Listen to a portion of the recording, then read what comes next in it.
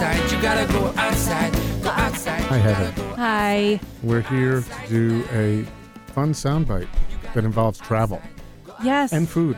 Yes. This is the time of year you get itchy to start planning those summer travels. Right. And you know, the way I made it around to Portland was traveling around the country for 2 summers. So I had to do a lot of research, not only for restaurants and places to eat, and this was back in 2002 and 2003 when it wasn't as easy to pull up an app, but also hotels and so forth. So I've become very familiar with how important it is to have the right sources to have good experiences when you travel. Yeah, and I'm the same way. I'm a little planner, and I'm the vacation planner in my family, and I don't leave the house without a hit list when it comes to eating, because nothing pisses me off Than wasting an opportunity. than wasting a meal, than wasting calories on bad food. And when you're traveling, and you're going to new territory, new, unexplored places, you want to have a good list of reliable information on where to go. And there's plenty of resources out there. And I think just a good opportunity to kind of remind people that you just take a few minutes. You don't have to spend hours, but just take a few minutes to kind of assemble a little list, and because you want to have options, because you want to have serendipitous kind of moments. You want to be able to run across places, but sometimes that involves a little planning, and you just want to feel like you're running across some place. Yes. So, for instance, I remember last year I was up in Seattle and didn't know I was going to have time for dinner. I thought I was going to come back. So I certainly know, I'm friendly with Ethan Stoll. You'd go to one of his restaurants, but not everybody knows that, and not everybody knows to do that. But in this particular instance,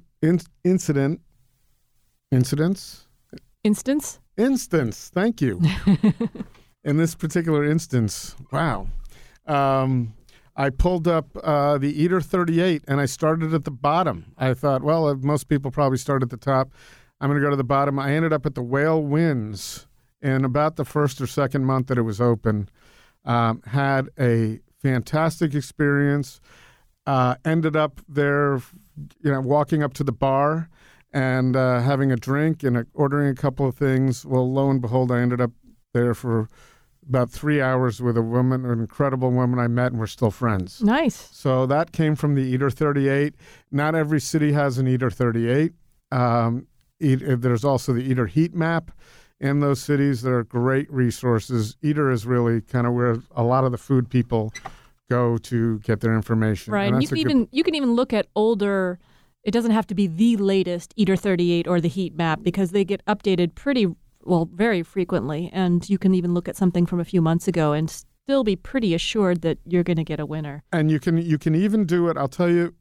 You can even just find out what restaurant you might be interested in, and then put it in as a tag and see all the research about where that chef came from and what they've done. So that's always kind of a fun thing to do. Okay. Where else?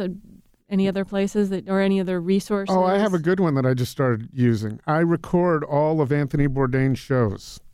And as I'm going through for cities that I think I might visit, like New York, I have a Keep page with all his recommendations and what to order, because I think those are probably... He's probably got one on his website as well. Yeah, but this is the way I do it. And then I remember not a couple of weeks ago, Sarah Hart was going to New York and she was looking for suggestions. I simply took a screenshot of my Keep page from Anthony Bourdain and shot it to her, and I think she made a very positive comment about that after getting a lot of recommendations. And by the way, that's another one. We could come back to this, but post on Facebook, Twitter, anywhere. Hey, I'm going to New Orleans. Where's the best spot to? Where do you suggest? Right, but you need the right recommendors for there that. Are some really bad suggestions that people can give you.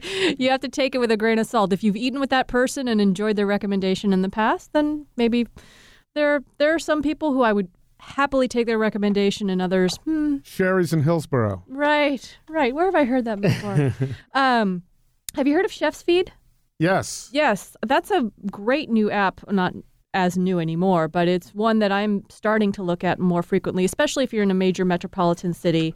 They have them for, Chicago and Denver and Las Vegas, some international stuff. I see London on here now too. Toronto, DC. So that's a great one. I do a lot of trade shows, and a lot of times the client's like, Heather, where are we going to go eat? And I rely on Eater, as you said, but this is also a nice one because it is curated by the local top chefs of that city and their favorite haunts. So very much like this podcast where we're asking chefs where you want to go eat. That's their list, and very much like Portland Food Adventures. Thank you. I was going to say it, which, by the way, I just wanted to mention is a real. After 5 years of doing events with chefs recommending where to go, and you've got on PortlandFoodAdventures.com under the chefs' places. If you got someone coming to Portland or you live here, it's a pretty cool place to find out not only the restaurants where we had events with chefs, but the cooler, smaller places that they recommend to go. It's under the radar. Resource, yeah, and that's always nice because those top lists, like if you're a Portland Monthly or the same sort of magazine. Every major city has a major magazine with a food list, their top tier list. Those places are going to be great, but they're also going to be super busy, and so those insider recommendations are really nice for finding places that might not be as busy or a little bit off the beaten path. I love it. I love that site now because like now that. I can tell people just go there. I don't have to deal with custom recommendations, and which I'll do for good friends. But now it's really easy to say PortlandFoodAdventures.com. The other one that you may or may not have been getting to, but we have to mention is Yelp. Yeah, of course. Because that's the standard. And there's a way to use Yelp. I suggest it's not science. But if you're in a town and you got to use Yelp kind of like the old diving meets that I used to participate in. You take out the best reviews, take out the worst, look at the middle, and read just go through and read the reviews. And if people are talking about food and they sound like they know what they're talking about, then pay a little attention to it. A command of the English language, right. You mean? A command of the English language. If they're not talking, they may mention decor, and I've done that in my life, but if they're really talking about things that are important and they have 6,000 reviews, the more reviews they have, probably the more credible it's going to be. Yelp is not, I've heard people say you use Yelp, and it is not a bad resource. I've had some really good experiences using Yelp in cities where they don't have Eater. Right. And also TripAdvisor too, because they have restaurants on there and they have reviews. The point is, they're travelers. Those are the people that are doing what you're doing. Those are the people who are traveling around, right. And who I think a lot of times are a little bit more patient, perhaps, with being out of town visitors and going and looking for fun local spots.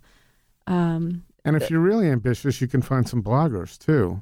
Sure. If you know how to do that. I've learned cab drivers. Cab drivers. I learned not the whole, but I started down my road with the Portland food scene with Food Dudes, PortlandFoodAndDrink.com. Yeah. And happened upon that. And if I hadn't happened upon that, who knows what would have happened. Before him, I don't even know if it's still around. Is City Search still around? Yeah. That was what I used when I moved to Portland, City Search. It's still around. But I think cross-referencing, if a name comes up repeatedly, that's a great sign. Just don't waste calories on a bad meal or an ugly chain. There's so many great places to eat. It could be. There goes the ugly chain sponsor for this podcast. Are we being sponsored by uglychain.com? we have to look for it. Anyway, do your research. Happy travels. It's almost summer, guys. You gotta go outside. Right at the Fork is recorded in the beautiful studios at Alpha Media and expertly sound engineered by Court Johnson and produced by me, Heather Jones. If you want to find us, we are on iTunes and Stitcher and SoundCloud. We love ratings and reviews, so thank you to those who have done that, and please, we hope you'll continue to do so. You can find us at PortlandFoodAndDrink.com and PortlandFoodAdventures.com, and of course, right at thefork.com. DiscoverPortland.net, and now at FoodCartsPortland.com. Lots of great places to find us. We're also on Twitter, Food Podcast PDX, and of course, Facebook as well. Also on our website, we now have a donate button. So if you enjoy the podcast and want to see it continue, please donate, and thank you so much. You gotta go outside.